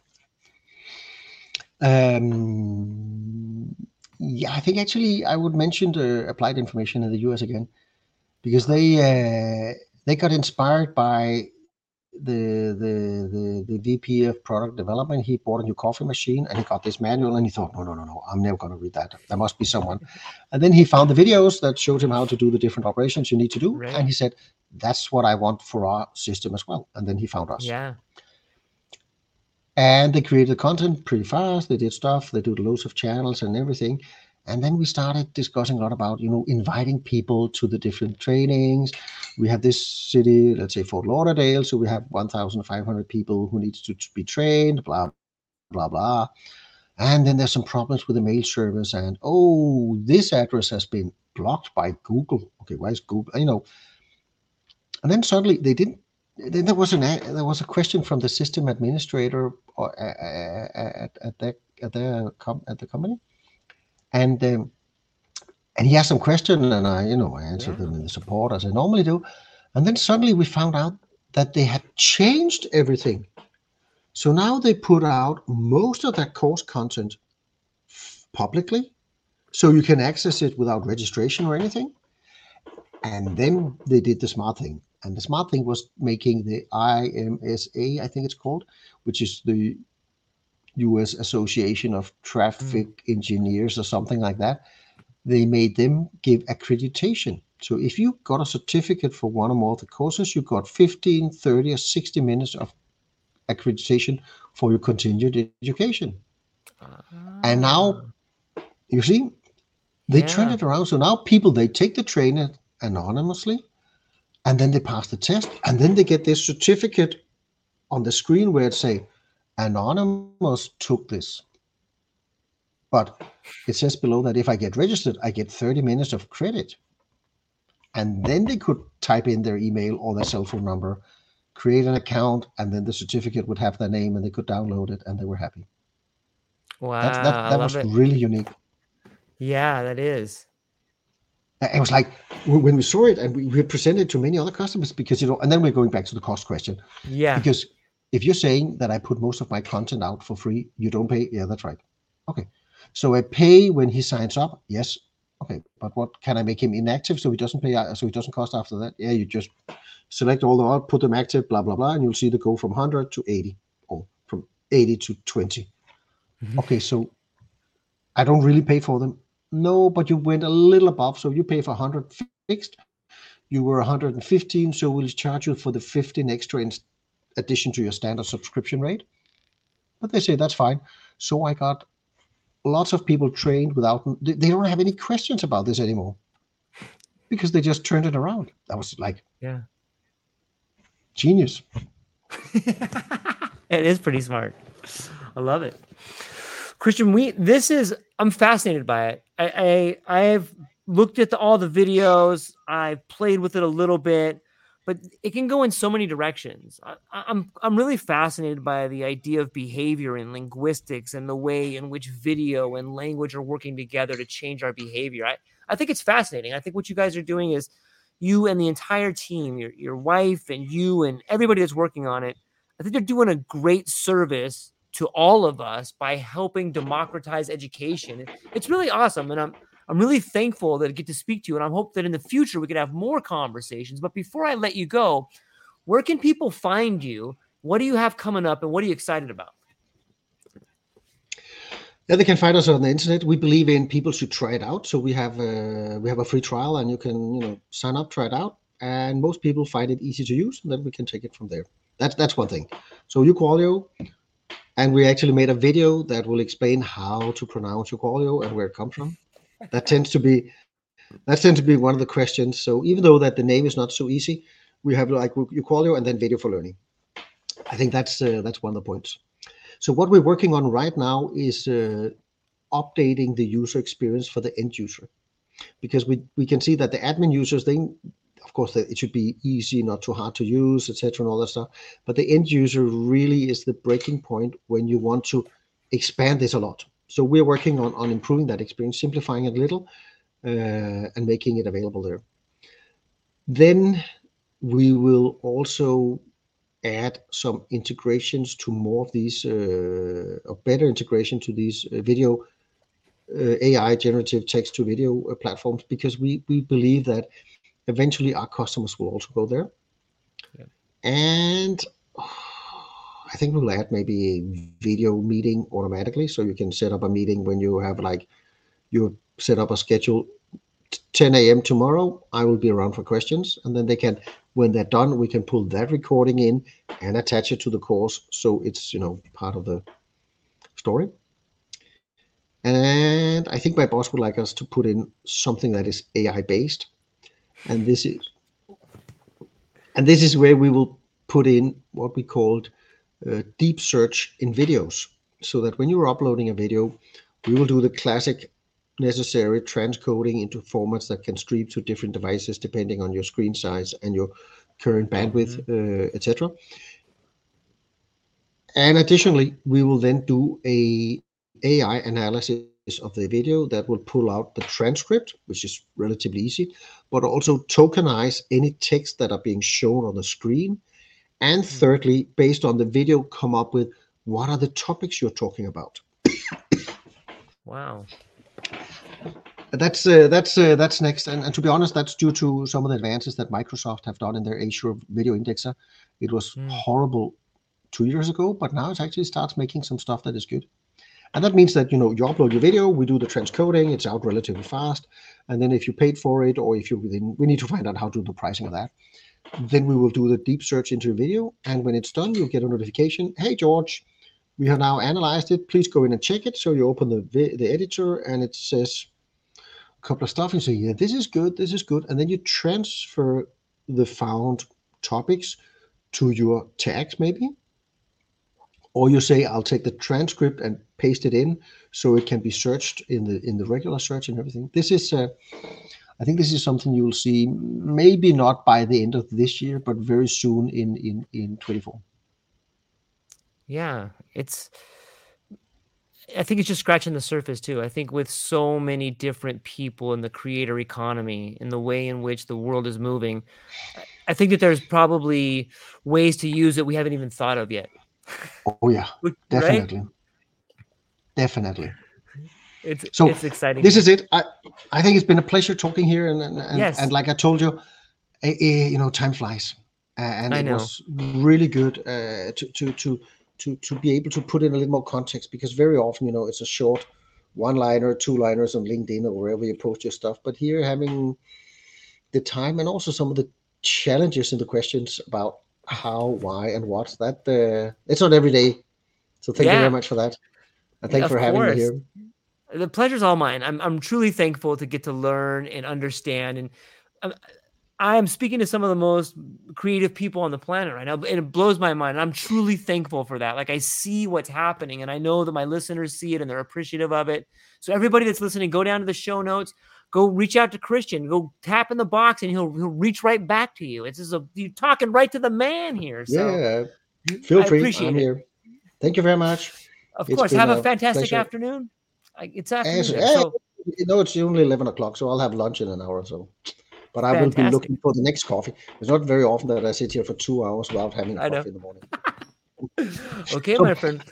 thank you very Thank you much. very much. Yep. Hang on 1 second briefly. I'm going to hang up with the people, but there's a Sure. little bit more I want to tell you before. Ladies and gentlemen, have a beautiful day. I hope the birds are singing, the sun is shining, the wind is at your back. That's all we got. Aloha. All right. Aloha, everyone. Thanks for taking a moment to hang out with me in the True Life Podcast. I truly appreciate it. If you're taking some time to listen to this, whether it's your first podcast with me or you've been with me the whole way, I truly want to say thank you from the bottom of my heart. Additionally, I would like to try to inspire everyone. The world is a crazy place, and if you listen to your heart and you take some chances, I really think the world will unfold in front of you in ways you can't imagine. I've been doing the podcast for about 5 years. Last year, I decided to take the plunge. Well, circumstances dictated that I took the plunge, and I did. I've begun working on the podcast full-time for almost a year now, and it's been so rewarding to me that I would just want to try and inspire other people. If you have a dream, if you have a vision, follow the voice in your heart, listen to the song on the wind, and embrace the challenge. I think you're strong enough, you're smart enough, and you're good enough to make your dreams come true, but you have to believe in them. And I truly believe wholeheartedly that if you take a chance, a real chance on what is possible, then your dreams will unfold in front of you. Uncertainty can be a monster. It can be something that we run away from. But much like fear, if you stand in front of it, it's not that big of a problem. I know everyone listening to this has a dream and a vision, and I hope you all conquer it. And I want you to know it's possible. Take baby steps and move towards it, and you will get closer to it. Your relationships will be better. Your life will be better. And you know what? You deserve it. You're an amazing person. If you get a moment, go down to the show notes. If you can, support the show. Thank you so much for being here. Now let's get to it.